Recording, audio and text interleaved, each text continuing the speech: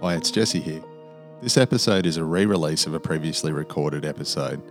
We thought this was too good to let it sit with the sound quality that we got on our first production, so we've remastered this one, and hopefully it can be one for the ages. So please enjoy and share with your friends.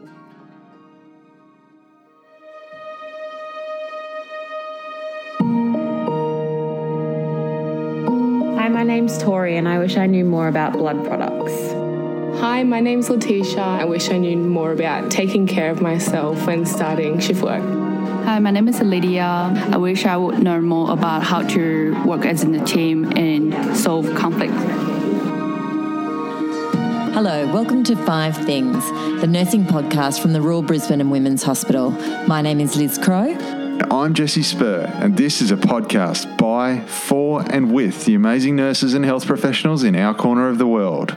We hope to connect with a global community as we move from surviving to thriving. Welcome to 5 Things.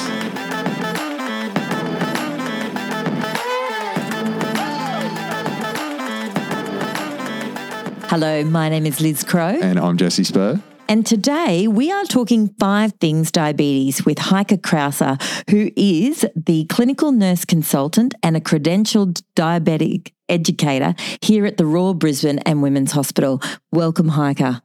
Hi.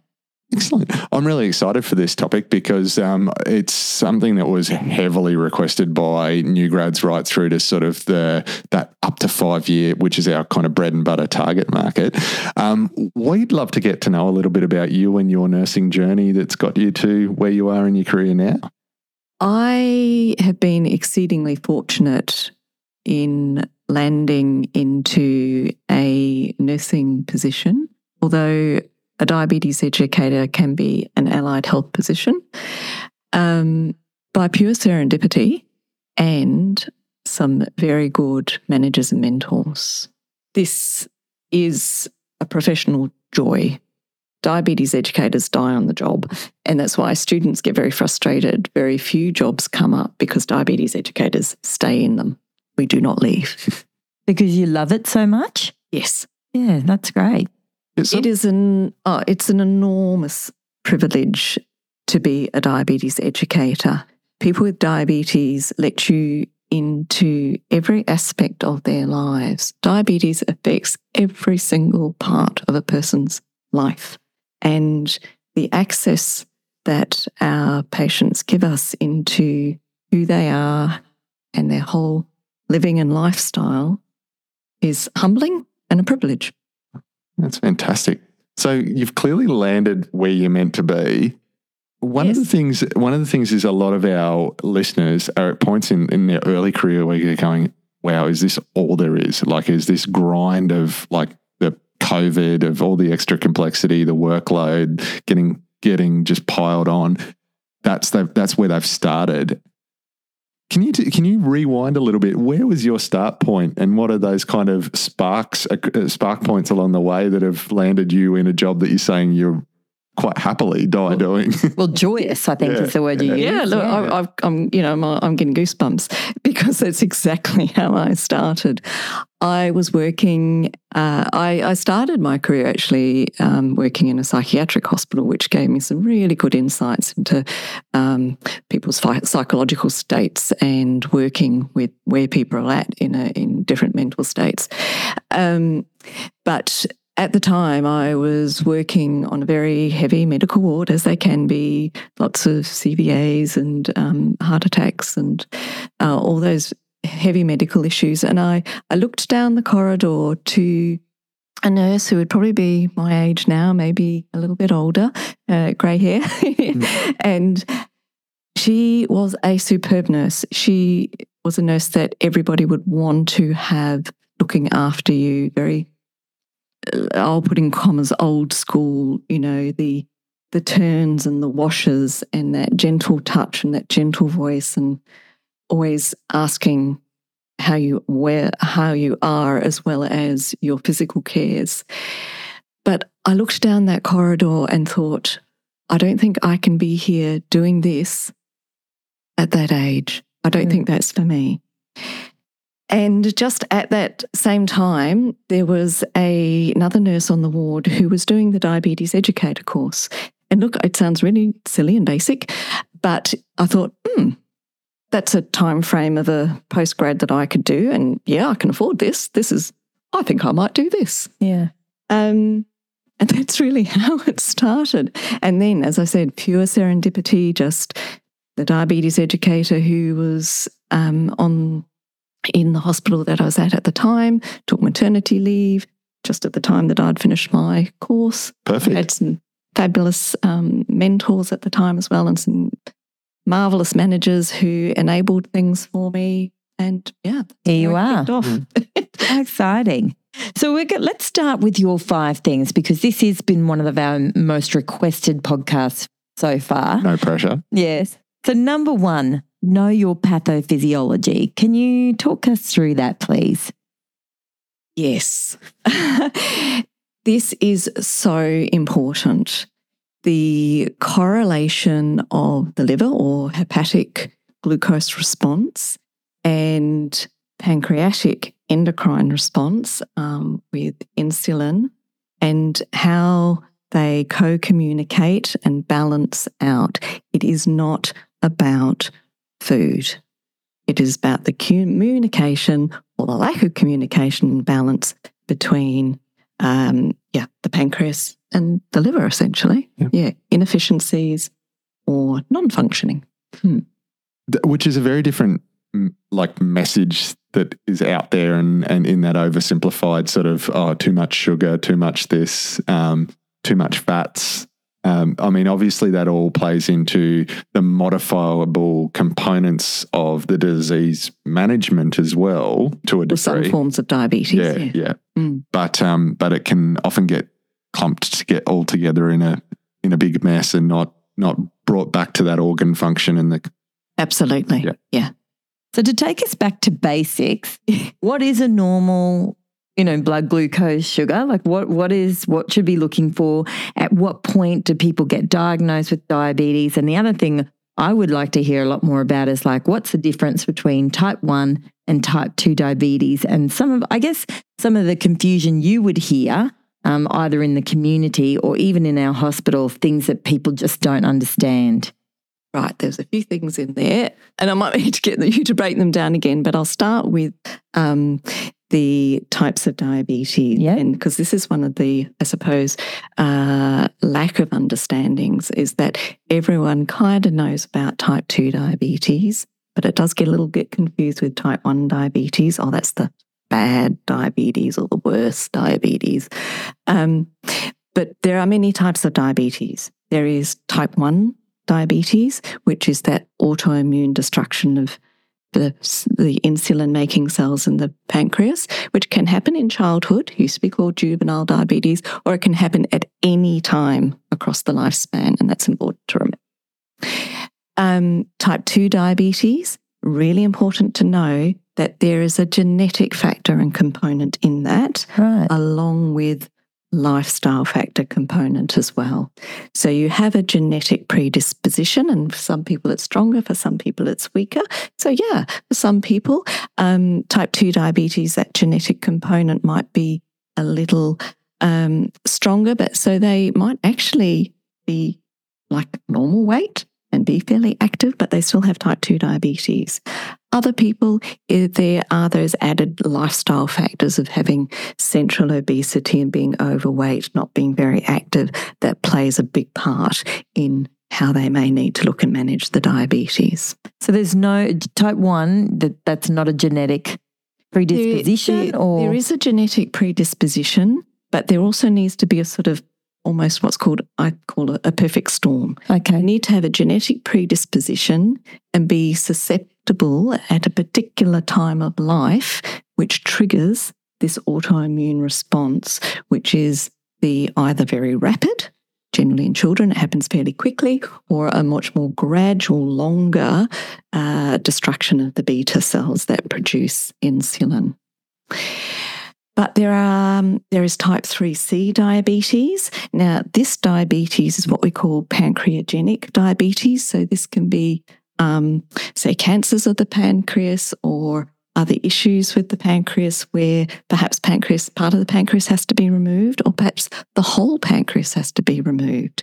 Now, this is actually really complex because not only do we lose what we call the endocrine function, which is insulin and glucagon hormones, but they also lose the digestive hormones or the exocrine function of pancreas.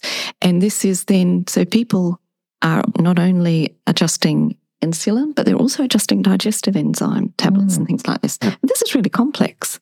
Then we have, and this is increasing quite, I would say, exponentially with new and novel treatments for cancer and graft versus host disease. We have a lot of what we call steroid-induced diabetes. So people on high-dose steroids causing an inefficiency where blood glucose levels then rise and need to be controlled by other medications. So can I ask, if you got a steroid-induced diabetes, is that for life then? Like once you stop the steroids, does the diabetes, does it resolve, or once you get it, that's a lifelong course? It depends. Right, okay. Because what it may highlight, and this is what happens in gestational diabetes, is you have a genetic predisposition. And if you have that genetic predisposition, perhaps this is that sort of a trigger of where type 2, or I'm doing little quotes here and there, diabetes occurs.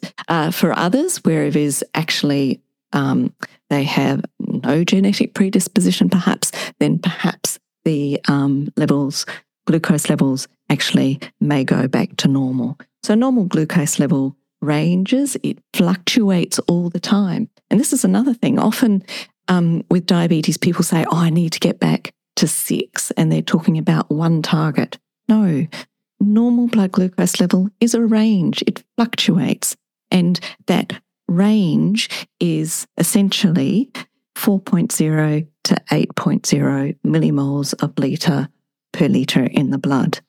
Now, that is normal pathophysiology. We know with diabetes, to try and achieve that is really difficult. So again, it's making realistic targets and individualised targets for people with, and the aim is that we keep levels above 4, but most of the time, so ideally around 70% of their time in of their blood glucose levels being in range under 10. So over 4, less than 10 millimoles per litre. And I feel like we've loaded a lot into this point 1, but it's the foundation of the discussion, isn't it, really? It is. Yeah. You need to understand it so that you can explain it and provide the rationale for your patients. Because if they do not understand what and why you are asking them to do what you're asking them to do, which is pretty confronting, it's taking handfuls of tablets if you have type 2 diabetes, or it's jabbing yourself with an insulin injection maybe up to 5 or 6 times a day, plus doing finger prick levels, although we'll talk about that in a little while.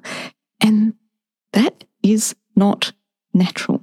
People do not like jabbing sharp bits of metal into themselves. So you need to be able to provide the rationale. We get this, often we get referrals of people being non-compliant. Now, people are not non-compliant. People want the best for themselves. They want their best health.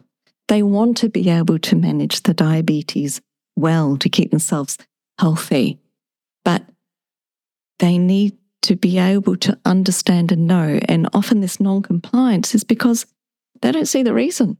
They don't see the rationale of why this is of benefit and why this is going to be helpful. Yeah. But they feel the burden of the load of doing it, the medications, the injections, the check-ins. Absolutely. It is a huge burden, the burden of what we call chronic dis-ease. Yeah. And it's been calculated out that people, particularly with type 1 diabetes and even people with type 2 diabetes who are using insulin in the same way, have over 180 extra decisions in life every single day. Every day, 180. Every day. extra decision. That's such an overload, isn't it? Like a cognitive overload when people are trying to work and be engaged in life and parent, to add that Absolutely. on top. We've sort of, I think, hit pretty nicely on the baseline physiology, which allows us to have some idea of the pathophysiology, the day-to-day monitoring in terms of blood sugar levels, and we'll go into this a little bit deeper. The other thing we hear a lot about, and I wonder if junior members that aren't working with diabetes exclusively all the time have a great understanding, is that kind of more long-term monitoring with things like HbA1c. So that leads us beautifully, Jessie, actually into Heike's number 2 point, which is self-management of diabetes, particularly the home blood glucose monitoring. Home blood glucose monitoring, up until fairly recently, is the bane of existence of people with diabetes. People know they need to take medications. They know they need it for best health. They know they need it literally to survive if you have type 1 diabetes. However, the monitoring of blood glucose, doing those finger prick readings to know where you are and where you're at, is a drag. And it hurts. These are the sensitive pads of your fingers. But we can't tell by looking at someone. We can't tell by looking at their waist circumference or their weight how well controlled or not so well controlled their diabetes is. So the knowing where your blood glucose level is at any particular time prior to meals, if you need to adjust your insulin doses, or the effect of the meal choices you have, or the effect of your activity, or the effect of alcohol intake, your effect of stress, all of these things affect your blood glucose levels. Now, historically, we have had the finger prick readings, and actually they are your accurate readings. They are checking your blood glucose level. We now have continuous glucose sensors, little sensors that sit within the interstitial fluid and are measuring interstitial glucose. And these can be sent to apps on people's phones so they can get a real time. But we're not looking just at the number. We are actually looking at the directional arrow. So, and people have always been judged against these numbers, that the numbers are good or they're bad. And so I am then good or bad because of my number or because of what I've done. And my behaviour has been wrong because now my number is not where I want it to be. Yeah. Now, you mentioned the HbA1c, which is a measure over 3 months that gives a larger picture of what the glucose I suppose, control has been. That is going a little bit now out of the front of head thinking of diabetes management. Because with these continuous glucose sensors, we get what we call a time in range over a period of weeks. So we can actually help people look at their patterns of their readings in a very detailed way. They're an excellent teaching tool because they're pictures as well. People find it hard to look. A lot of people have, I suppose, a form of numerical dyslexia. And I have it myself in a way. You look at this page of numbers, you think, oh my goodness, you know, what's going on here? But these put the numbers into a visual and we can see cause and effect. With blood glucose levels, we're not looking at the here and now number and reacting to it. Ideally with diabetes, we're looking at the pattern. We've got a rear vision view. We're looking, okay, what's happened over the past week? Where has there been a pattern of glucose levels above target or below target, in target? Okay, let's focus on the good ones first. Sorry, I used that word good myself. Yeah. You know, what was your best day where things were looking in target for you and things, you seem to be getting everything in balance nicely. Let's focus on that, what and how and what was going on that day. Now, is there a pattern of things that are under target? They're the danger ones. When we get rid of those, we'll also get rid of some of what we call the rebound highs, perhaps where people are treated under target levels and then they get this rebound afterwards. So we work with those ones first and then we will look at the ones that are above target. But it's working to look at the patterns of what's going on. And that's why home blood glucose monitoring is so important and so fundamental, because diabetes is a silent disease. When your blood glucose levels are outrageously above target, you don't feel it usually. They can be sitting above target for long periods of time, and you can be absolutely blissfully unaware of the long-term damage that can be causing. So when you say it sits below the skin, the new monitoring, like, is it like inserted under the skin, and then how long does it stay there for? It depends. There's essentially 3 different brands of continuous glucose monitors. And so the little sensor, which I suppose is the thickness of a thread of cotton, is very quickly fired into the skin, the top surface of the skin, through the bore of a larger needle on a very quick spring. So it pokes and comes out. And then that very fine sort of filament sensor is under the skin, and then taking a reading around every minute and sending that reading to a little storage, sort of the button that sits, well, I call the button, that sits on the top of the skin, or sends it direct to an app. So if I'm a nurse on the ward, is there anything, and I've got a patient who comes in who has continuous monitoring in their arm, is there anything that people need to be aware of for like cleaning or care or? No, try not to disturb it.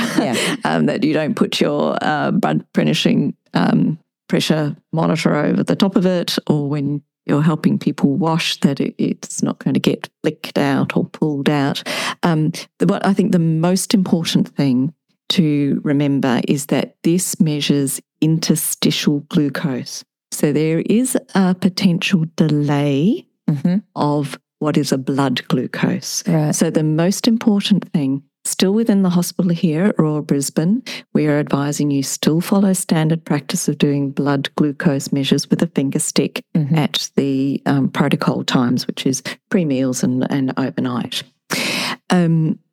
But these are so useful to check in between. But when you're looking at the number, you're also looking at the directional arrow. So now these sensors all have algorithms to try and make the sensor interstitial reading match with a blood glucose reading. But the thing is, in hospital, people are unwell. They're having lots of different medications. They're having lots of different fluid shifts. And this may actually make the sensor not as accurate or as close to accuracy as a blood glucose reading. So you would always double check it if not sure. And people themselves, they know that. If their sensor is saying 4.6, but they're starting to feel hypo, when they do an actual finger prick to double check it, they may already be in a hypo. So particularly if blood glucose levels are changing very rapidly, the blood level will show it. The sensor may have a delay. So that's the most important thing. So is anything under 4, like, is that categorized as a hypo, or does it need to be lower than that? Okay, so in terms of education for people with diabetes, certainly health professionals, a hypoglycemic level is any level under 4. Okay. Now, people won't necessarily get symptoms at 4. For people who have had very long-standing diabetes, we can have something that's called impaired hypo-awareness. So that leads us perfectly into your number 3 point, which is understanding everything about hypoglycemia. So hypoglycemia is, as we've just discussed, any reading under 4.0.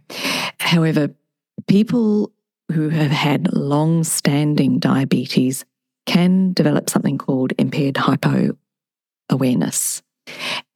This also will be a factor in type 3C diabetes, where if the person has had a partial pancreatectomy or a complete pancreatectomy, they do not have that hormone glucagon. So when the blood glucose level starts to go a little bit low, a message is sent to the pancreas from the brain saying, oh, my fuel supply is getting a bit low. Can you do something about this, please? So the pancreas sends a glucagon hormone message to the liver, and the liver will turn on the glucose tap and start to rise the blood glucose level. Now, people who've had a total pancreatectomy don't have that hormone. So they will not get that first level awareness and action of a hypo coming on. And their hypo awareness will happen at a much lower level, under 3.6, perhaps around the 3.2 mark, where the adrenaline, another hormone that's kicking in to say, look, do something about this, your flight fright. We're in strife. Very strong. Can you please do something about this? Kicks in. Now, and this is why very often, I'll put my little air quotes in again, people are non-compliant because hypos feel dreadful. They are awful feelings, particularly the low ones, and they take a while to come out of. And you don't necessarily feel again right just after 10 minutes when the blood glucose level, when it's been treated correctly, has come up to back into normal range. Many people for the rest of the day feel rotten. And so they run their levels a little suboptimally, readings above target most of the time because they have had bad experience with hypos or they just do not like that feeling. So managing hypos is incredibly important. So it's a 15-gram load of a very quickly absorbed sugar. So this is where we talk about, soft jube lollies, or this is the time for about 120 mils of soft drink. Ideally, that's flat, so it gets swallowed easily.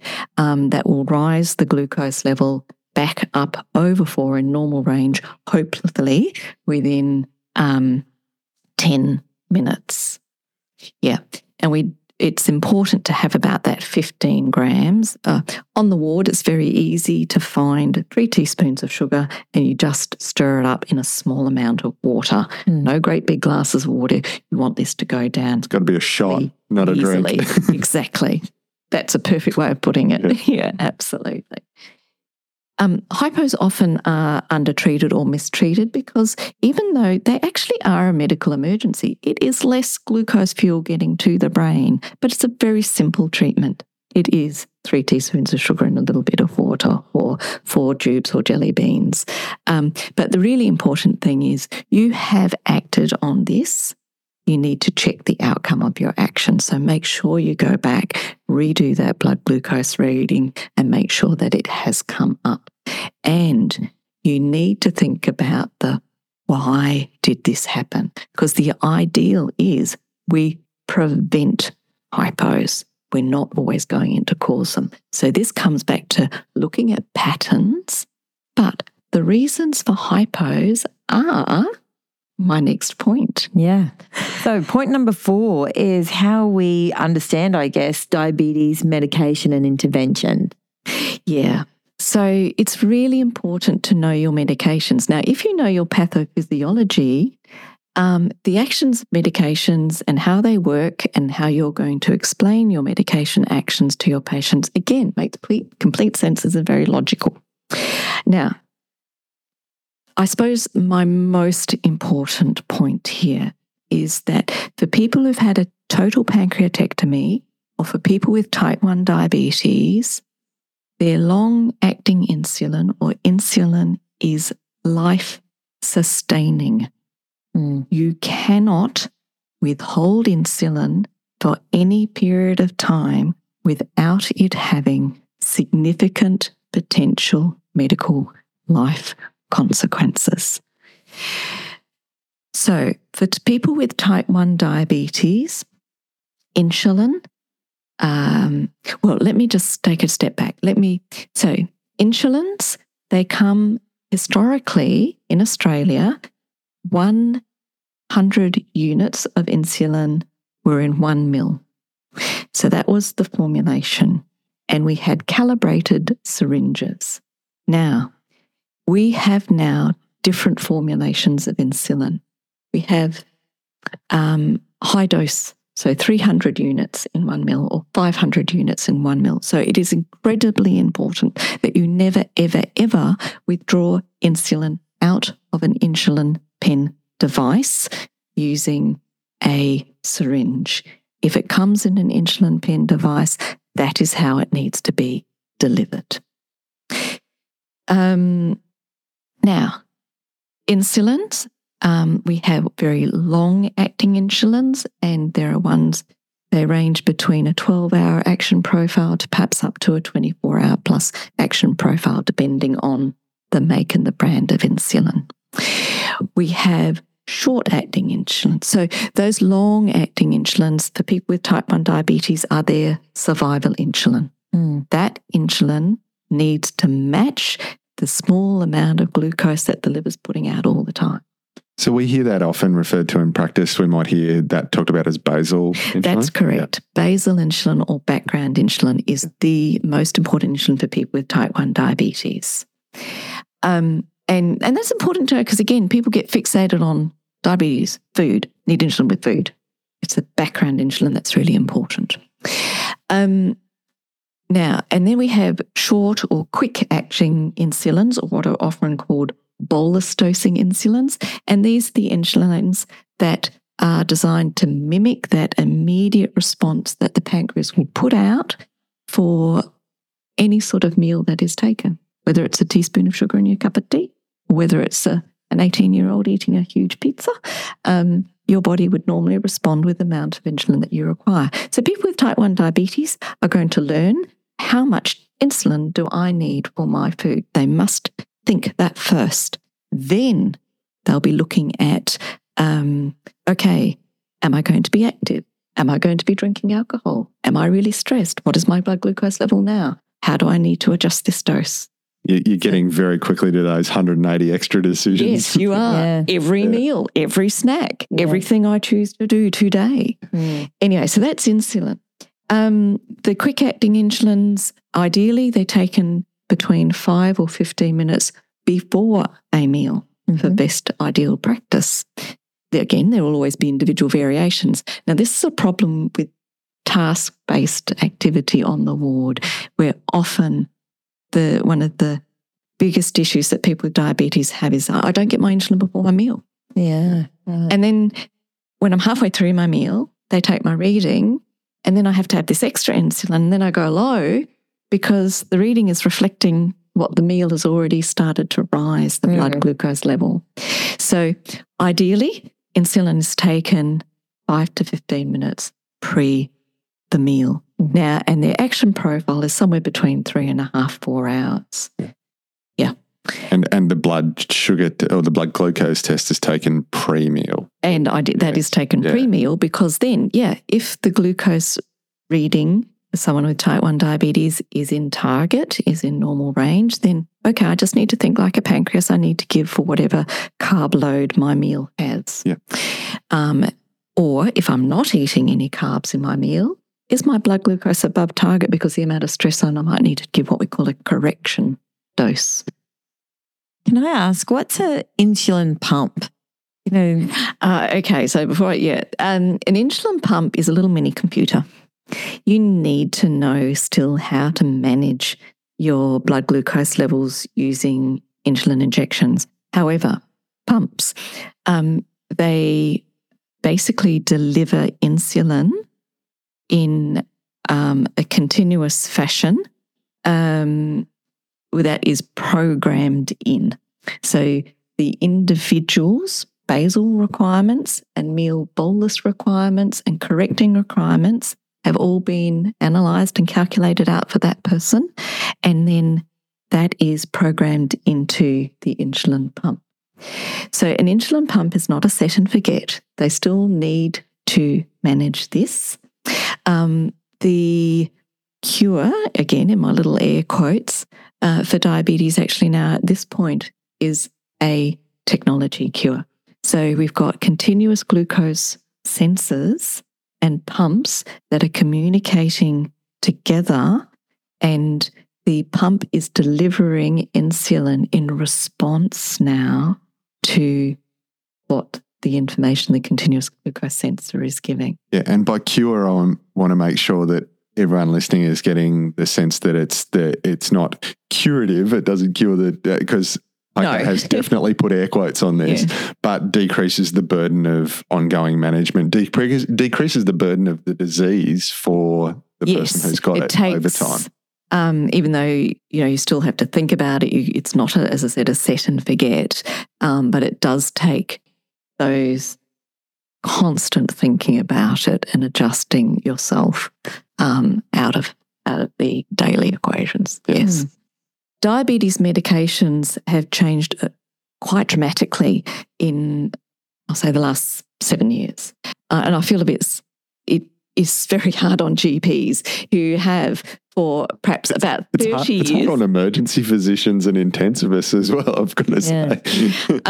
Where for many decades we had one set of diabetes medication choices, and then it added into quite quickly in a very short space of time. Now, one of these, and it's been very big in the media recently, there was a great big lot of articles in one of the weekend newspapers of what are called the GLP-1 receptor agonists. Now, these are injectables. They are now a once-a-week injectable at this time, and they're not insulin. They are what I call a sort of precursor hormone to insulin, and they're used predominantly for people with type 2 diabetes, and they restore what we call the first phase insulin response, but also work on the gut to sort of slow down the gut. So they have effect for weight loss, but also improving blood glucose levels. So they're once-a-week injectables. They are not insulin. And their pen devices are slightly different to insulin pen devices, so we do need to teach those differences. So some people with type 2 diabetes will be on these as well as perhaps insulin. The other medication is it's a tablet medication called an SGLT2, and I'm smiling here because it started off as being predominantly a diabetes medication, but very quickly cardiologists and renal specialists have worked out that it actually has significant benefits for renal disease and also heart failure. So there's a bit of a medical battle around who's managing this medication. I bet the company that produced this is pretty happy though. Yes. But again, so there's a whole lot of new medications that are really benefiting people with diabetes. And we could be really clever with all of these. And diabetes is so individual. We could really individualize, and we do try to really individualize people's medications to target their best health, in also getting all this information, this really good information from glucose sensing devices. Yeah. I'm really curious to talk about your number 5, which we really struggled to frame up because it's really about be mindful of shaming people with diabetes in the way that you talk about language, diet, and activity. And as soon as you were talking about the pathophysiology, I thought, this is that oversimplification, isn't it? That if you've got diabetes, this is on you. This is your diet, your laziness, your whatever. And it's so much more complicated with that. And it's so much more nuanced, I guess, as we've got new treatments for other diseases that may trigger points of diabetes, people to get diagnosed as well. Absolutely. Everyone with diabetes will say, I do not want this. I don't want it. I never asked for it. And, I'll get a bit tearful here because we hear it all the time, and that sort of stereotypical view that diabetes is because you're not eating well, you're eating unhealthily, you're lazy, you could be doing better than this in your lifestyle. But if you looked after yourself, you could cure yourself of this, that sort of attitude, isn't it? Yes.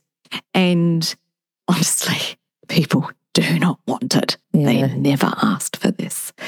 And so they feel blamed and shamed and judged. I am not my numbers. I am not this number right here and now that's sitting in front of you that you have just taken. This is the number at this time. It is just a number. We need to perhaps act on this, but it is not you. You are a person with diabetes. You are not a diabetic. Yeah. And when I first get down to someone who's just been diagnosed down in the emergency department, they have already, the first questions they ask are, what am I allowed to eat? So they've already got this sense of there's boundaries here of things I'm allowed to do and not allowed to do. And someone is making that decision for me as to what I'm allowed to and what I'm not allowed to do. Yeah. And I will say, and I always say, look, I'm going to say, sound like a start record. There is no such thing as a diabetic diet. We just want people to be eating healthily. If you have type 1 diabetes, look, I'm a health professional. I want people to eat healthy, you know, and that goes for everyone that we see as nurses. But we will teach you to think like a pancreas. You're going to need to adjust your insulin to what you're choosing to eat, and there is no easy way around that. That is a lot of self-knowledge and awareness and education, but that's what we're here to do. We're here to support you and provide you with that. I've seen a significant adjustment in that because we have a mixed paediatric and adult ICU, and a big proportion of at Redcliffe Hospital, where I work in intensive care, a big proportion of our paediatric patients that we get are actually DKA, often first presentation or very early in their diagnosis and management strategies. The paediatric world is very much very firmly gone into carb counting, and I guess that is exactly pointing to what you're saying. And we're seeing we'll see this generational shift where the adult diabetics in the community have gone through that pediatric training, I guess, if it's juvenile onset, I should say, which has made that part of their life of thinking like a pancreas, which hopefully can help empower some of the conversations. Well, there has been, I think, a total sort of shift in, I suppose, our medical and health model is that it is empowerment of the patient. It is holistic. And there was, I was at a conference workshop recently, and how did this, it's a health professional who has type 1 herself, and she said, the expert patient will see you now. The person... They are the expert in themselves.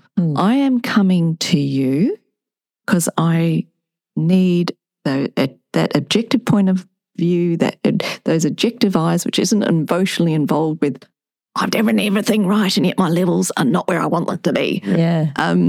You know, maybe that objective point of view that doesn't have that emotional involvement can see what's going on here. Yeah. These are the things that I want and need support in. I'm the expert in myself. Please, I'm here. I'm asking you. This is where I want some input, please.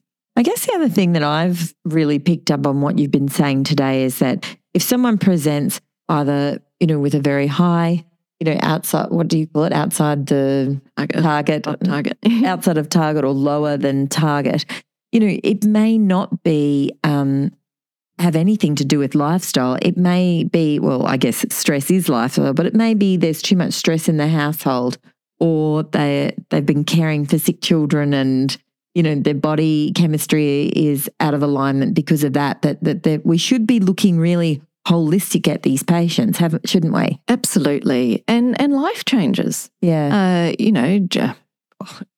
A very clear one is during pregnancy, which has enormous changes in blood glucose control. But, adolescence with growth hormone, there's only one hormone that lowers blood glucose readings, and that's insulin.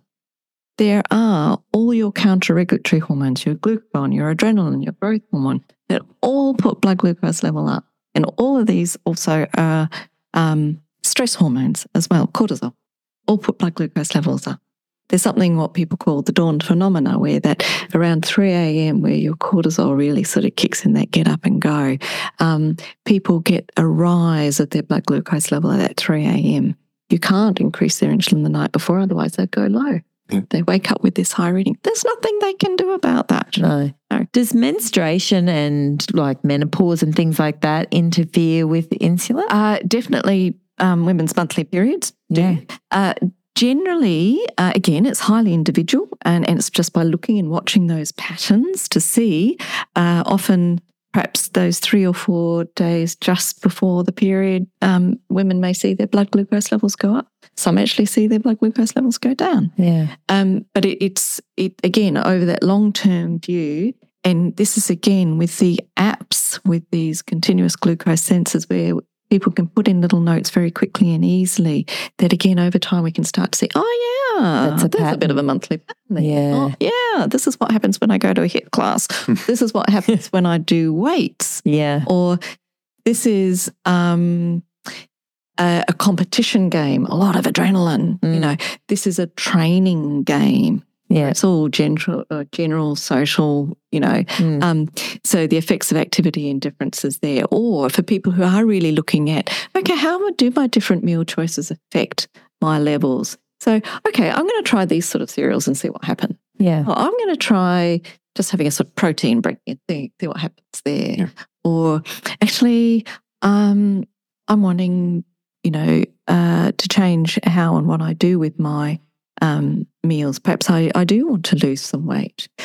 So I need, again, to watch and see what's going on with my patterns. And the thing with type 2 diabetes is that under a really good multidisciplinary team with psychologists, dietitians, people can go onto very low energy diets with good support, and people can go into remission. But that's hard yakka. And I suppose in terms of putting a cap on 0.5, which is that avoiding language of shame, and that is kind of inherent to paternalistic healthcare models. Yes. It's really important for us to recognise our privilege as healthcare practitioners, certainly in Australia. By general community standards, we're well paid. Yes, we have opportunity to keep ourselves healthy. We've got the knowledge through our healthcare practitioner trainings to have that higher level knowledge than the general community. So all of our assessments / judgments / biases come from a position of privilege. Yes, and power. I wanted to really emphasise that cap, that we are in a privileged position, and with that privilege comes great responsibility. There you go, Spider-Man. Yeah. And I guess we also wanted you to kind of round this off of like, this is such a big topic. It's something that we said, our junior workforce have just raised continuously as something that they need more education. If I'm a nurse on the ward and I'm looking after a patient who's got a great complexity and diabetes is part of that complexity, where can I get more information, help and support? Yes. So, do link into your diabetes educator team in the hospital, but most hospitals are very under-resourced. Ideally, we would have a diabetes educator on every ward, because about 24% at any one time will potentially have diabetes. 24% of all patients in the hospital? Potentially. Wow, that's huge. It is, and that came out of the inpatient audit, much higher than I had ever historical evidence anyway. Yeah. Certainly there's the postgrad certificate in diabetes, whether you want to be a diabetes educator or not. A health professional portal or information through Diabetes Australia is another good resource.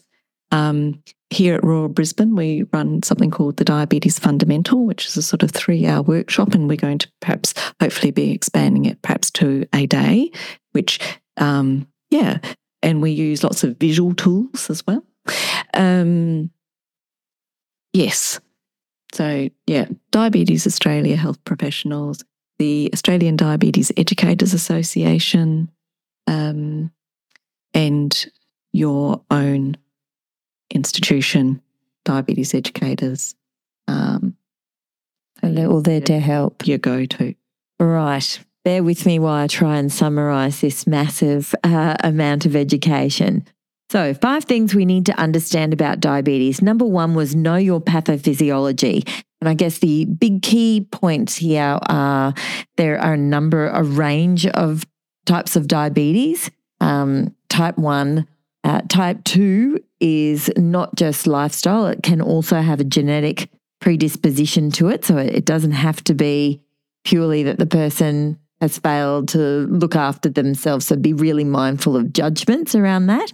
And then there are a whole range of diabetes that develop as a result of cancer treatments, steroids, if you've had any sort of surgery to your pancreas. Number 2 was around self-management of the home blood glucose monitoring.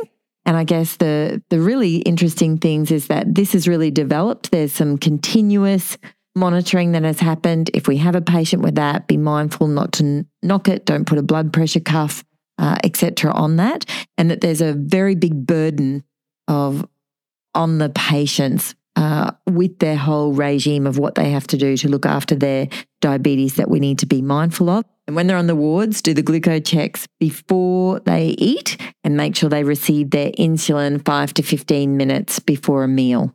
Very important. Number 3 was talking to us about hypoglycaemia, and clinically anything under a target range of 4 is hypoglycaemia, and it is a medical emergency. We need to respond to that immediately. A really quick fix is 3 teaspoons of sugar in a very small shot of water. But the important thing is once we've treated the hypoglycaemia to go back and then see what's happening with blood sugars and the diabetes symptoms at that point.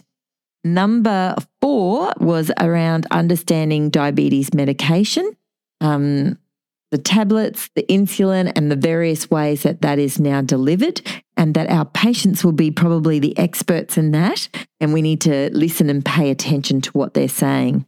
Number 5 is for us to be really mindful of our language as healthcare professionals. As Jessie said, we come from a place of privilege in terms of our wage and what we can buy and how we can eat and what we understand about health.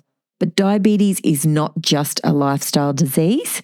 And so to be really important that we're not shaming or blaming or placing guilt when we have a patient who are outside the target range for glucose. That can be due to a whole range of factors. And so we need to work with our patients when we're addressing all issues to do with diabetes. How did I go? Very good. The Royal Brisbane and Women's Hospital 5 Things Nursing podcast acknowledges the Turrbal and Yagara as the First Nations owners of the lands we now tread. We pay respect to their elders, laws, customs, and creation spirits. We recognise that these lands have always been places of healing, teaching, and learning. We also wish to acknowledge the First Nations people of the lands of our global community and encourage our listeners to seek out, listen, and learn from the knowledge held in your shared space. As well as all major podcast outlets, you can find us at 5thingsnursing.podbean.com. Please also subscribe and give us a rating on your listening platform of choice. This helps others find the podcast. And finally, if you'd like to connect with Liz or myself on Twitter, we can be found at LizCrow2, and for me, it's inject_orange. We would absolutely love to hear your thoughts, ideas, or feedback. Thanks for listening to 5 Things